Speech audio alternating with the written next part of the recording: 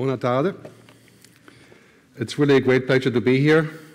You know, I like to say, riffing off some famous futurist quotes, the future is already here, we just haven't taken notice. And I want to congratulate the city of Barcelona for seeing the future in many more ways than other cities do. You know, I live in Zurich in Switzerland, where things are a little bit different into how we see the future.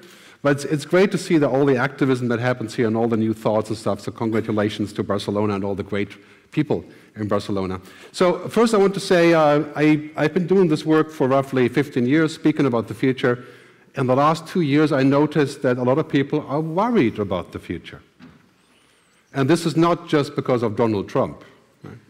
Or the Brexit. Right? People are worried, a lot of worry, because technology seems like it will do everything. Literally take over. Work, jobs, automation. And that worries us a little bit. I mean, here in Europe, we are much more humanist thinking. Right? In America, people are saying, well, you know, it's great. As soon as I can connect my neocortex to the internet, that's fantastic. I can think faster. Right? Or I can not die. Here in Europe, we think a little bit different about this. You know, we have different concerns about this. So I want to say that the future is better than we think, but put a big asterisk there and say, well, we have to agree on what it's going to be. Right? What do we want? That is the key question. Because, you know, today technology is largely pretty stupid still.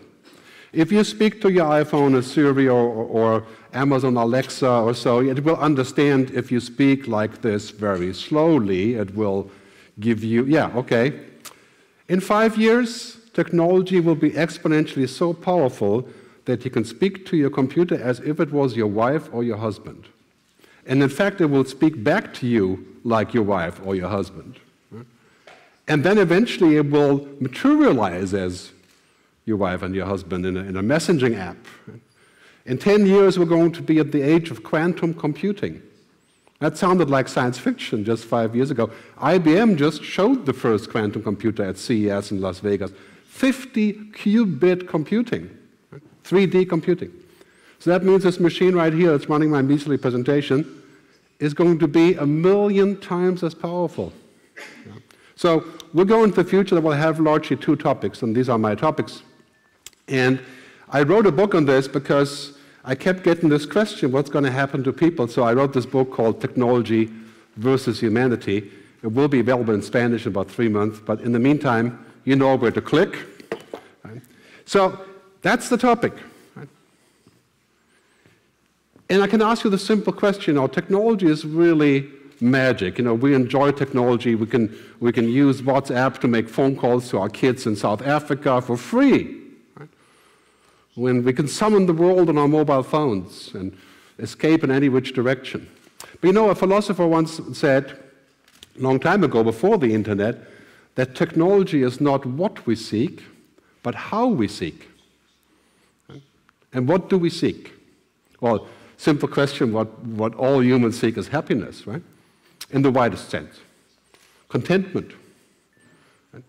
So technology is a tool, but it should not become the purpose of our lives, right? So we have this ongoing discussion between what are called algorithms and androrhythms, you know, human things. Let's take human things, for example, really simple things like mystery, serendipity, discovery, accidents, mistakes, lying, changing of the mind. How would a computer understand that today reality is like this and tomorrow, I mean, no other place to say that than here, right? And tomorrow is different. A different truth. Computers don't understand that. It's zeros and ones, right? That's it. So in this world, we're going to have to pay very good attention to this issue, right? Are we going to work with technology or against technology? This is the critical question. There's the balance between the two. There's no way we're going to go back and say, well, we won't have artificial intelligence. We will not have cloud computing. We won't have smartphones. Right? You can try that. You have to be very rich or live in Amish country, you know, in Pennsylvania. And even there, right?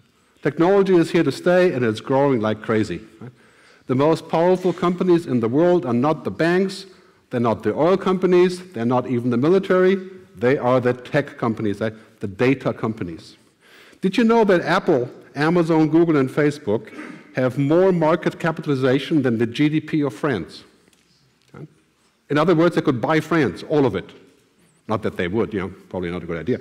But think about this for a second. What we have here, we're moving to a future where a lot of people are arguing that we are essentially data.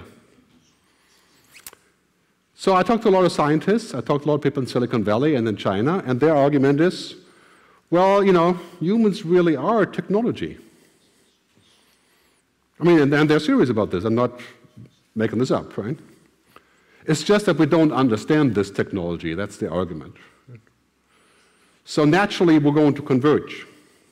Upload our brain, become superhuman, become as God. I'm not religious, but becoming like God sounds like a good thing, right? Why not? Who would not want this? To become superhuman? Sounds tempting, right? So I'm going to give you some principles today, 7 principles about the future. The first one you just heard. Bottom line of this principle is we should embrace technology, but not become it. If we become technology, in other words, if we connect all the time through brain-computer interfaces, augmented virtual reality, I think we're going to lose more than we gain. We already have the problem when we use smartphones, right, that people are in love with a fake world on the smartphone. In fact, you can observe in many places people have more relationships with the screen than they have with people. Now, that is a bizarre twist, right? Just go to any place in Southeast Asia, a nice dinner place, every single person at the table is working on 2 tablets at the same time, right? Completely ignoring each other. That is what I call toxic technology, poisoning us. So the second principle is the future is a mindset, it's not a time frame. I don't know if you realize this, right? The future is here. Machines can speak, they can understand images, they can drive a car, they can fly an airplane, right? They can program themselves, they can kill with their own drones by themselves. Right? It's not really working that well yet, pretty much across, but in a very short time frame. So we have to think about the future differently. We have to think about the future as it is today, and that is 4 simple rules. First, it's exponential. And this is hard for us to get because we are linear. Right? We're improving step by step by step. But technology, Moore's law, Metcalfe's law, jumps. Right? Every 24 months, every 18 months, transistors are kind of at the end of that curve. Now it's going to qubits. But basically, we had 4 at the takeoff point. 4, 8, 16, 32, 68, 7 steps to 128, 30 steps, 1 billion. 30 exponential steps. That's, in all likelihood, 40 years. The kids of your kids will live in a world that's 1 billion times as different as today. That's hard to imagine. Exponential thinking is crucial. Don't think for a moment, just because it didn't work until last year, that it will never work. It just takes longer. And this is very hard to understand when the human brain does not really deal with that. It's also combinatorial, so it's combining all the things, all the sciences, right? Material science, computer science, nanotechnology, right? Brain science, all coming together to create new things. It's interdependent, amplifying each other. It's abundant. Technology is making things abundant, like music, right? You guys know Spotify and other platforms. We have 21 million songs on Spotify. And we have 500,000 movies to watch on Netflix. And we can go anywhere in the world on cheap airplanes. Right? In 20 years, energy will be abundant, which basically means almost free, right? Solar energy, renewable energy, 20 years. What would we do in a world of abundant energy? It's a whole different approach. And then holistic. Today, if you're starting a business, you have to be sustainable, not just sustainable in terms of energy, but in terms of humanity. That is the key point. Energy, yes, we know that, clearly. But how about your people? Facebook, for example, I'll tell you later, Insustainable, right? As a human experiment, as it is today. Because the central business model of Facebook is abuse. And I say that as a user, as a willing abuser. I'll talk more about that in a second, but this is very, very interesting. We need to take a broader view of the world, right? Because business as usual is dead or dying. I was in the music business, it died and was reborn now. The media business died, being reborn now. The banking business, blockchain, right? Digital money. I mean, don't think for a minute just because you're in transportation or smart ports or so, it's not going to be the same. It just takes longer. So we're going on this huge transformation, from the music on CD to the music in the cloud, right? The car going to transportation, all the things that are happening around us. I mean, the German car industry makes a great example. Right? The business of selling cars is dying. It's dying. Because you can share a car, you can lease a car, you can buy a subscription to the car even now already, like Spotify for cars. Right? So the whole business model of the car industry is switching to mobility, right? To access, from ownership to access. It's a huge shift that we're going to see. The third principle of the future, it's all about data. Data is truly the new oil. And all the companies, for a long time went unregulated, and we paid for that, and then they were regulated. But, the data companies now, there's top 20, I'll show you in a second who they are, but of course you know who they are. They're definitely not Spanish or Catalan or Swiss, right? All Silicon Valley, China. So we're moving to a world where those companies are taken over, right? They go into a place to where we're saying, okay, they're actually running our system. Here's a list of them. Thank you. Right. Mind-boggling riches. Right? Those are the new rulers. Right? In many ways, you can say they're the new dictators, and almost all of those are my clients. I'm speaking with a twisted tongue here. Right?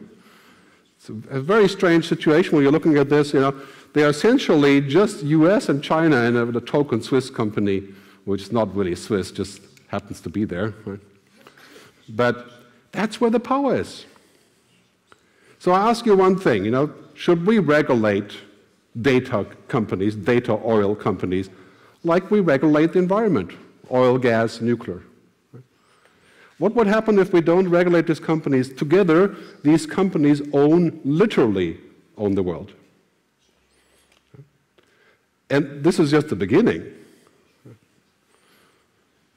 Should they self-regulate? They should. But, are you going to self-regulate? I mean, think of yourself the question, would you have a company that's more human, or would you rather have a company that buys you a Tesla?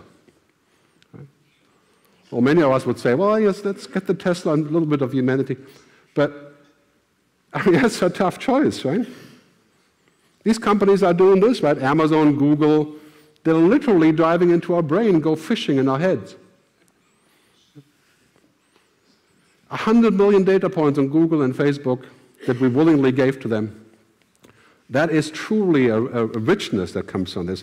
And, we're kind of wallowing in this data and threatening to get lost in all the options. And this is just today. I mean, think about the future being 1,000 times as much. Quantum computing again. Right? I mean, right now there's no way I can take the entire car traffic in Barcelona and feed it into a computer and get some results. Yeah? It's just too much. 5 years, done. Yeah? Instant. So the fourth principle is artificial intelligence, which I'll talk about in a second what that is, will have more impact on humanity than the Industrial Revolution. Okay. That's both in good ways, I'll explain in a second, but essentially artificial intelligence is the idea that machines can do something that we used to do, that used to be human. Right? Can basically simulate or mimic this. Right? Kevin Kelly, one of my mentors in futurism, the founder of Wired magazine, he likes to say, first we electrified, then we digitized, and now we cognify. Right? We make things smart. Cognifying is making things smart. Right? So now we tend to joke about this and say, well, the future could be like a smart converter, right? You take in the old industry and you put it in the smart converter, and out comes smart city, smart farming, smart ports, maybe even smart government, yeah? Could come out the other end. McKinsey says this is a $62 trillion opportunity, making things smart. I mean, it's mind-boggling, smart logistics, smart cars, and that is basically where we're going in a very, very short time. And then we have this, right? We have all this data coming from our mobile phones arising into the cloud. You know, we're creating copies of ourselves in this cloud. We're essentially creating a brain. In fact, Google calls it the global brain. It's not Skynet, just in case you're thinking of Skynet here, right? Kind of sounds like it, though. So basically what's happening here is that this information, this is now our mobile phones, our searches, but in the future, our money, our health records, our driving records, our education, right? Everything that we have goes into this cloud. And there's huge benefits like in health, right? The health cloud would be vastly beneficial. But security will be a huge issue here, and you know, basically, this is a huge temptation. And here we are, and I would say that's fantastic if we can do this because we can save energy, we can solve diseases, right? We can do all the things that we need to go forward. But we need to see who's in charge. And what do we want? Like if we have the Internet of Things in Barcelona, smart ports, smart cities, smart cars, smart logistics, who's accountable? Who's in charge of all that data? Not just in a security sense, but also in a sense of politics. So when we think about artificial intelligence, many people think of Hollywood. And I would say right now, please forget anything you've ever seen from Hollywood on this topic. We cannot go into the future based on fear. We cannot go in the future based on stupidity either. A little bit of fear is okay, but you know, this is not reality. This is science fiction. This is Hollywood. Right? So let's go a little bit and say, well, you know, let's hear about the fears of AI. Let's talk about that for a second. It's very important. Right? I mean, do you honestly believe that a machine exists that could be intelligent like we are intelligent? I mean, it's funny, you know, we don't even know what that means for humans, but we just know stuff like we meet each other in the hallway, and it takes the average person 0.4 seconds to measure and rate the other person intuitively without saying a single word. Right? I know if you're a threat or potentially a nice person, whatever, 0.4 seconds, not saying a single word. Right? Can a computer do that? Maybe eventually they could learn that, but I think, you know, what we're looking at basically is this, that this artificial brain of computers will have a very hard time with social intelligence. I mean, that's even hard to define for what that is with us, right? But we know, for example, emotional intelligence is the highest rating employment factor in the world today. If you ask any HR department, that's what they want. They want people who are emotionally intelligent. In other words, you want people who are emotional. Can you imagine that? 10 years ago, we always said we don't want emotional people in our company. No way, especially in Germany. But we want people who get stuff done, who can execute. But you know, I can guarantee you today, if you work like a robot, the robot will take your job. If you let your children learn how to be a robot, they will never have a job.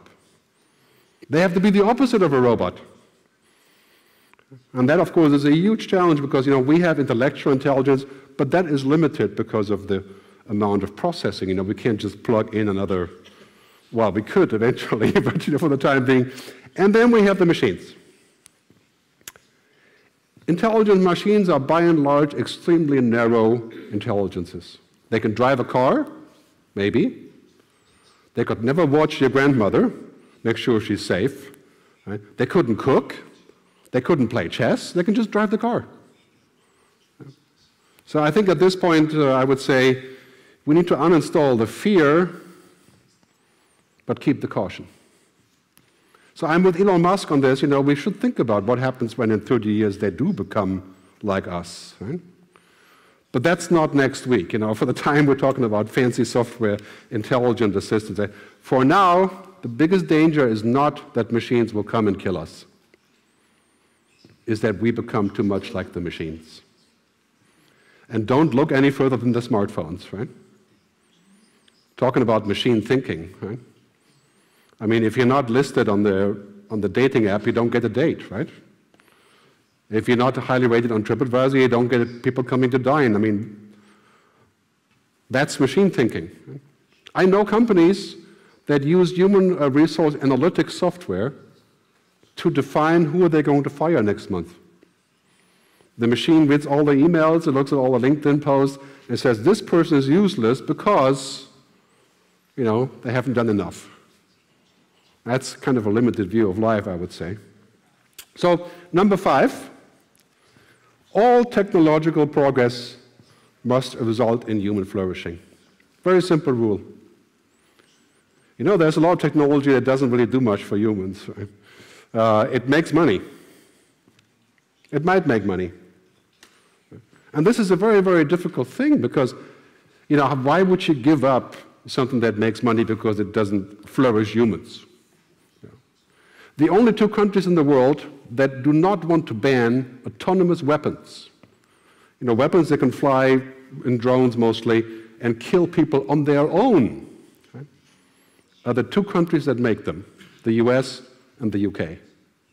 Right? Well, it makes money, so why not, right? Very simple. So this is our challenge here. I mean, we picture this, we're only at the beginning of the curve. Right now, we can sort of catch up with machines here. But we are just human linear. We're going step by step, learning a few things at a time. And computers are like, they're already way ahead. And if you picture this going up exponentially, the head would be all the way up in the sky. Right? Technology is exponential, but humans are not. And we have to live with that. But you know what? I don't care. I will use the machine because the machine knows all these details that I can't possibly know. But the machine is so far away from our human intelligence in terms of understanding the world, perception. But how will we sustain imperfection, humanity? And take the self-driving car. Right? So the argument goes, we don't drive anymore ourselves. We don't have all the dead people, 2.5 million per year, that die in car crashes. So that means we're no longer allowed to drive a car. I think I can live with that. But is that going to happen in every part of our life? Taking away our decision making? Sometimes it makes sense and sometimes it does not. But clearly, this will be the challenge here. Right? This natural progression. Right now we're here, right?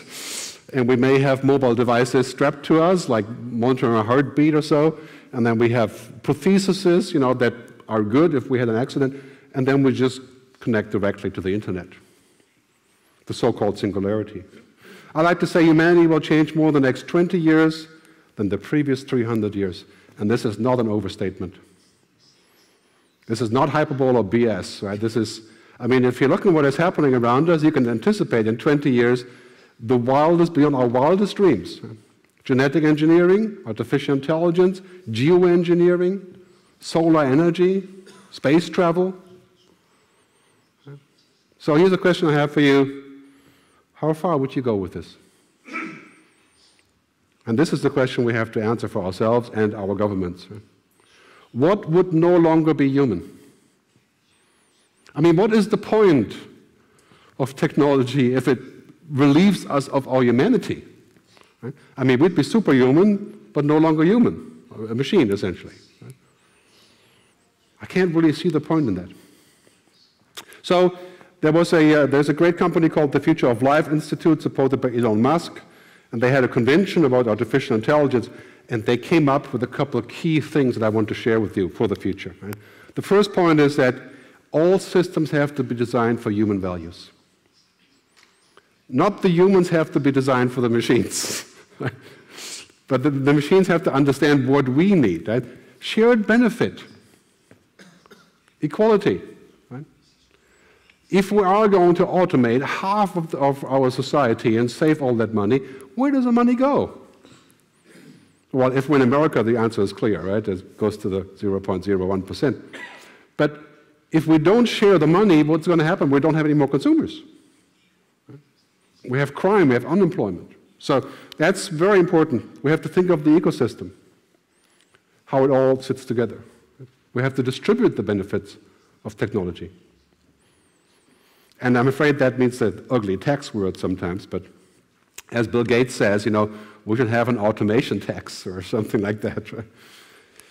And finally, responsibility. You know, the American gun companies are really great at this. You know, they make the guns that are used for 278 high school killings in the last 2 years.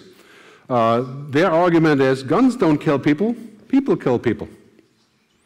Have you heard that argument before from many technology companies? Well, you know, Facebook is the place where all that stuff happens, but, you know, how people use that, you know, it's not our responsibility. That's got to be the cheapest answer you can possibly think of. Right? I mean, if you build something, you are responsible for how people are using it. Right? If it works. Right? Now it does work. So the number 6 principle is that we have to include the externalities of our business. In the oil business, the externalities were pollution. And they were not part of the business model. In fact, the oil company said, well, if we drill in California, we'll give it a couple spills and, you know, make things a bit more. You know. But that's not our business because we just sell the oil. In the digital business, what is externality? Abdication, loss of responsibility, unskilling, addiction. And we're only at the beginning of it. We're laughing about this today because, you know, people don't know how to use maps anymore, you know, because they use Google Maps, right? Facebook, 2012. Zuckerberg's proud paradigm inside Facebook, right?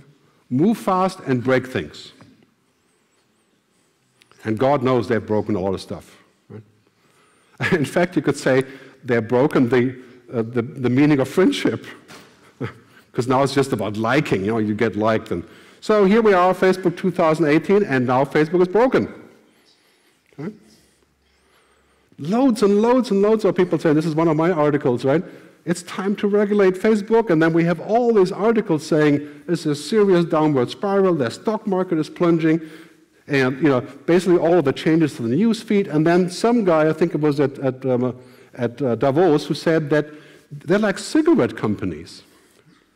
It's selling addiction.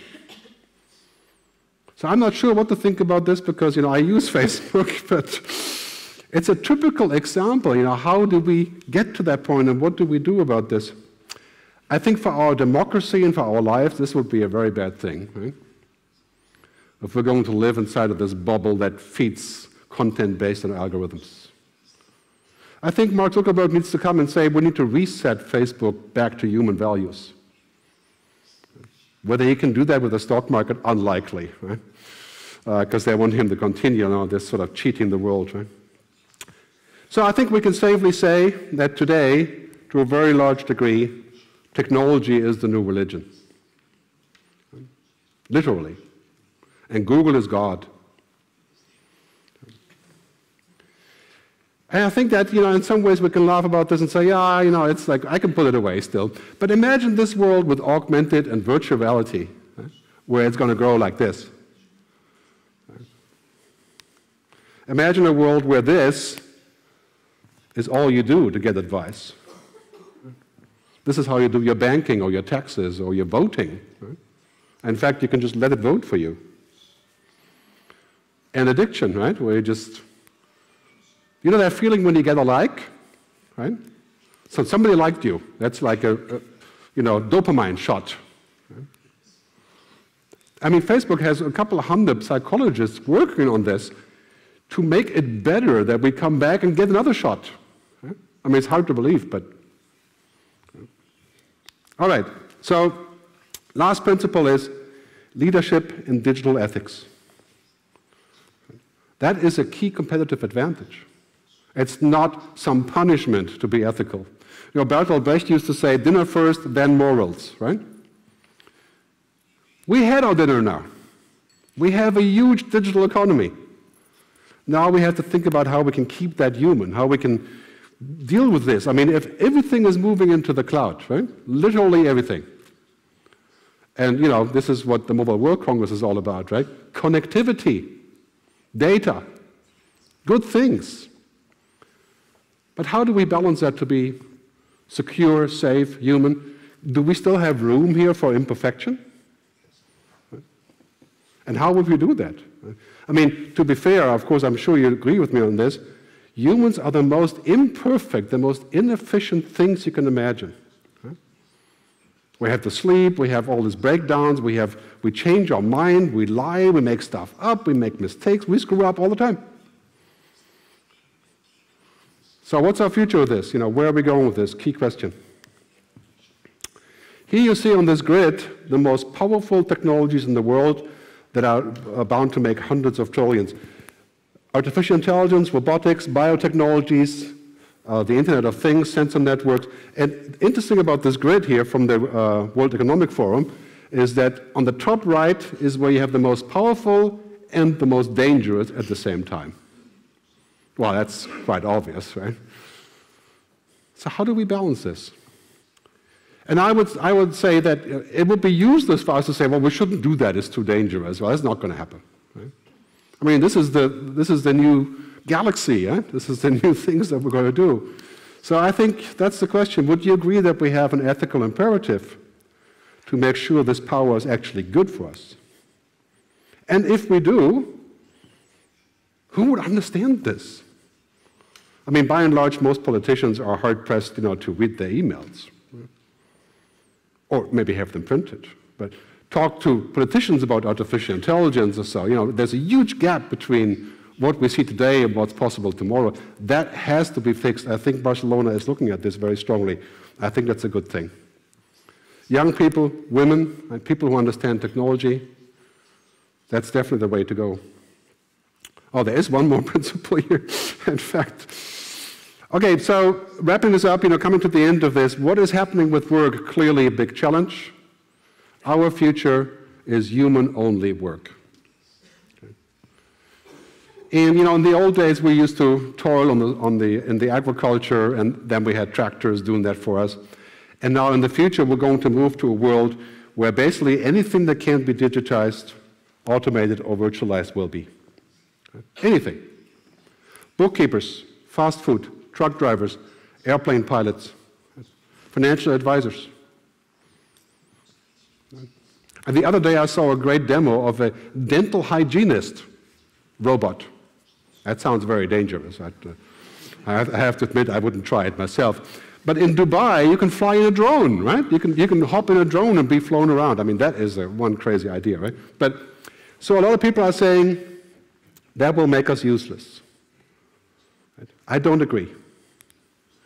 I think because that is the flip side of the whole thing, is that anything that cannot be digitized or automated becomes extremely valuable. And that is 95% of our lives. I mean, let's be fair about this. We don't live because we suck data. Right? We live in a whole different place. And all these things, as Moravec said, you know, it's what's very hard for a computer, it's very simple for a human, and what's very simple for a human is hard for a computer, or vice versa. You understand what I'm saying? Right? I said the same thing twice, but that's fine. So look at these attributes. Would you rather have your kids have empathy, creativity, or would you rather have them a degree in programming? Hey, if they can have both, great, right? That is also possible. So here's a short speech by Jack Ma, only about 1 minute, at the World Economic Forum. Education, it's a big challenge. Can you turn this up? If we do not change the way we teach, 30 years later we'll be in trouble. Because the way we teach, the thing we teach our kids are the things the past 200 years is knowledge-based. And we cannot teach our kids to compete with machine. This is Jack Ma, the CEO of Alibaba. It's interesting for a Chinese tycoon to say that, right? I mean, the message is totally clear here. Compete with the machines, we're toast. Right? We can do that today because the machines aren't happening yet, quite yet. Right? But a lawyer that does non-disclosure agreements and e-discovery, you think that lawyer is going to have work in 5 years? You can forget that. It's just as certain as music is in the cloud now, not on the CD. So we have to think about how we can reproportion, and the World Economic Forum has a great graph how the skills are changing, and that's what we have to teach our kids, right? Critical thinking, creativity, emotional intelligence, cognitive flexibility. And how do they learn that? Do they learn that by being an MBA? They may at a good school. Would they learn that by traveling in India for half a year? Definitely. Otherwise, they wouldn't survive. So it's different skills that we have to teach our kids basically on that balance, right? And how do you teach EQ? Well, you can't teach EQ. This is something you acquire by action, by interaction. As I always like to say, basically things don't happen in presentations. They happen in conversations. This is a whole different part of the brain, where we go inside and figure out what the next step is. So the final one, in this digital future that we're looking at, where everything is connected, and that's basically not stoppable. It is our humanity that makes the difference. Right now, if you're bad in tech, then you're in a good club. Most people are, most companies are. In 10 years, everything will be connected, everything will be efficient. And just by saying that you have an efficient business is not going to make any difference. Right? Everybody will use technology. This is what we have to think about. How do we put the human back inside of technology? On top of technology. Not how we stuff technology into everything that's human. So we replace the doctor, we replace the therapist, we replace a visit by Skype. Right? So it's a question of balance, how do we go forward with this? So my conclusions are key takeaways. First, a couple things from the talk already. Point number one, we have developed a future mindset, a mindset that is exponential. And it doesn't matter how old or how young you are, it doesn't make any difference. You have to understand the future, because the future is going to happen so fast, you think it's only a week. We're going on this ramp now. The last couple of years, you ain't seen nothing yet, as the song is saying. We're looking at the end of routine. The future of work is humanity on top of technology. Look at your job and say, anything that's routine, so outsource it. Let somebody else do it. Let the machine do it. Right? Data is the new oil. We have to think about how we regulate this and what we want. And I foresee a lot of these companies either being broken up or being forced to change their practices or being more transparent. But this is a huge battle, right? Because we're talking about very, very serious industries. Thought leadership and digital ethics. This is a great spot for Spain. This is a great spot for the Mobile World Congress. It's not enough to be connected. I've been doing mobile work and working with operators for 15 years, and they always talk about how great it is to be connected, right? But I'll tell you a funny story. In the countries where you're not connected, you have no greater wish than to connect. And in the countries where you are really connected, you have no greater wish than to disconnect. Today, if we go offline, it's like a luxury. It's like, I can be left in peace. Some of us, at least. So we have to think about, what does it mean to be human in this digital world? Is connectivity the Holy Grail? I think it has to make more sense than that. Number 5, embrace technology, but don't become it. Technology should serve human flourishing. It is not the purpose, it's the tool. Very important to keep that in mind. So I'll leave you with this admonishment at the end. Whether our future is heaven or hell is up to us. We have all the tools. We can make it heaven. We can beat diseases. We can switch to renewable energy. We can create an equitable world. Technology will allow all of that. But on the other side, we have to tell it what it should not do. We have to make sure that we can still remain human in this context. So bottom line is really between those two poles, right? Good technology, bad technology. We have to invest as much in humanity as we invest in technology. That's the key point. And I think if we invest a lot in humanity, we're also going to get better returns in general. Because it creates sense, it makes sense for everyone, it creates better brands. I want to thank you for your time. Bell has rung, so I got to go. Thank you.